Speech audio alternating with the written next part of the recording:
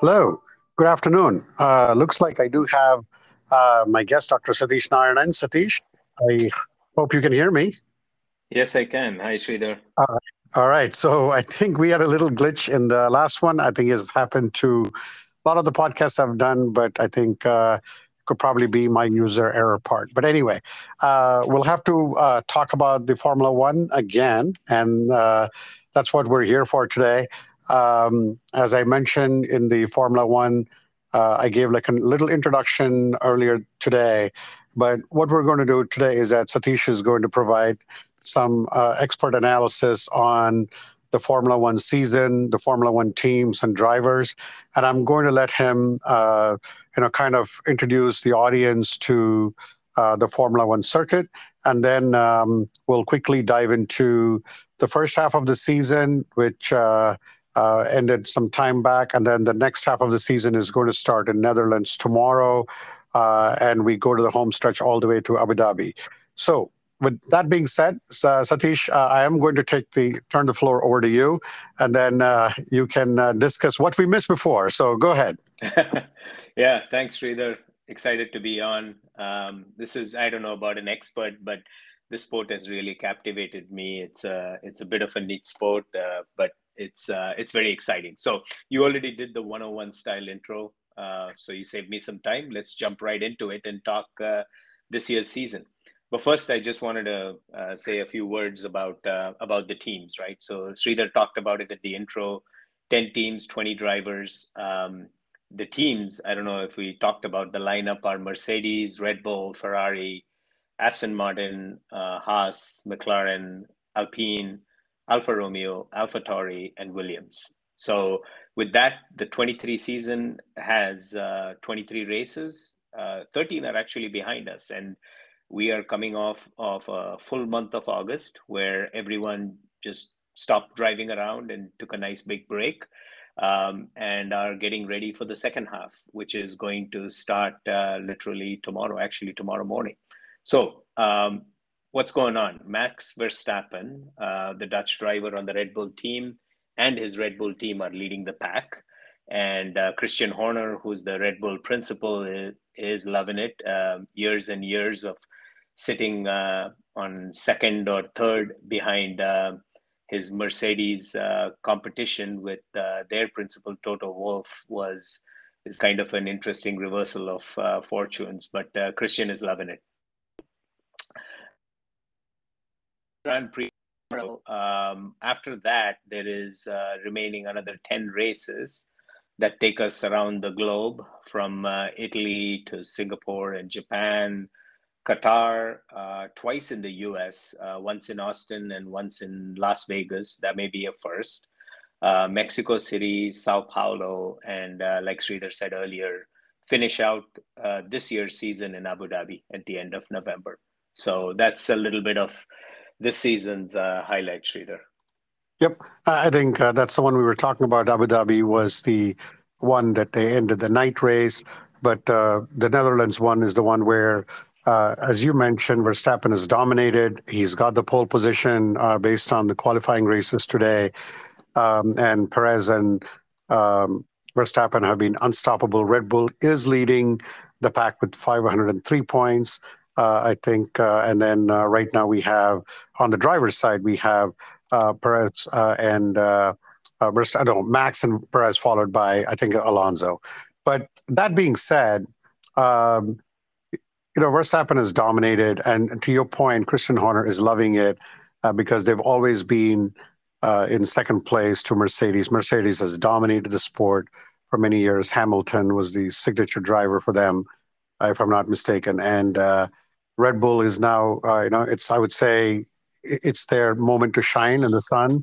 And to your point, one thing I did want to ask you about was as we go into the second half of the season, is that we know they're dominating, but who do you think has the best chance to beat Red Bull and beat Max, and the drivers and the teams as well?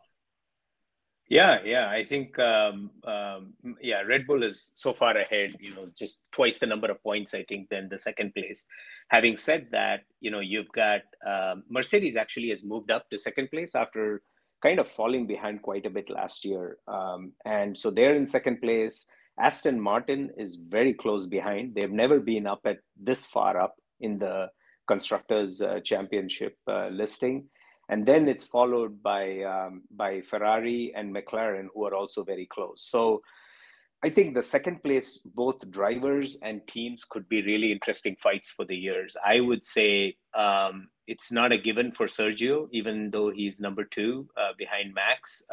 Fernando Alonso and Lewis Hamilton for Mercedes will make a run, and so watch out for that. And then a little bit behind would be Charles Leclerc and George Russell. So Charles Leclerc drives for Ferrari, and George Russell drives for Mercedes. So what I would say is, if Mercedes and Lewis and George continue to perform, they keep the second place. But if Aston gives them a run with Fernando and Lance Stroll, who are both doing very well, I would say they could give Mercedes a run for their money. And Ferrari is also equally positioned. They could be the spoiler because Charles Leclerc and Sainz, who race with that team, are kind of middle of the pack, but pretty solid in terms of points. Right, right. So I think, I mean, there, while it's doable, but there's a lot for these teams and drivers to um, have a good showing in the following Grand Prix that will start with Netherlands tomorrow. And I'm definitely sure that we'll both be up to watch that. And I think Max has been leading so much that sometimes he kind of makes watching the race is boring. But hey, you know what? You never know. Sometimes with these Formula Ones, there's always someone can slip through and see if they can pose some kind of a threat for Max and Red Bull. So Yeah, I I think mean, one of it's, the big just it always happens, right? It's always right, bouncing back. There was a time when Christian and Max would just be frustrated with how Lewis Hamilton would just like race after race go after it. So, it ebbs and flows, but that's kind of nature of the game. Max is kind of, a little bit newbie in the circuit for the last few years, but he's and steadily very grown. cocky And and very very cocky. Um, yeah, yeah, yeah. And I think I think Satish and I definitely one of the things that Formula One actually has been on our radar. Not that we did follow these races. I mean, we've had great racers like Ayrton Senna, who's my favorite from Brazil, and then Alain Prost, and then you also had Michael Schumacher from Germany. yeah, They yeah, were dominant sport for many, many, many years. So it has always been on our top. But I do think that the Netflix series Drive to Survive really got a lot of interest, especially in a lot of Americans, to expose them to Formula One. And I think you made a good point about having three races in the United States. One, Miami is already done, but then there is Austin and Las Vegas to come. And I think I made a mistake in my first podcast, but I said Vegas had already hosted one. So I stand corrected. But I do think that for the United States to host three races, I know NASCAR is probably one of the most popular sports in the United States from a car racing standpoint, but Formula One is here to stay in the United States and definitely picking up a lot of interest, not only thanks to the Netflix series, but also having more races in the United States for people to watch. yeah, yeah, definitely. A lot of fun and excitement to look forward to. Especially, people talk a lot about the drivers and the principals, but another major component of this sport, which is a little bit different than other sports, is you have the engine, right? So each team is constantly going back every year and tuning up their engine, their car frames, and trying to get that extra edge. And that's the difference between being at the top or not. No, that's a very good point, and because that's one thing that the Netflix series did cover, because Red Bull, like you mentioned, was always playing second fiddle, but I think ever since they went from the Renault engines to the Honda engines, there was a big gamble for Yeah, Horner, to yeah, be honest, and they've not looked back, and they've been quite dominating force. And Max has been just probably the best driver you're probably going to see, and he's already making himself in the top echelon of drivers like Schumacher and Senna of the world. So No, this is fantastic. I think, like I said, thank you again, uh, Satish, for joining. And I'm sure we'll do more of this. I will also cover other sports, football. But for the Formula One fans out there, this has been exciting. And I really thank Satish for joining and spending some time with us. So thank you, Absolutely. Thank Satish. you, Sridhar. Thank you.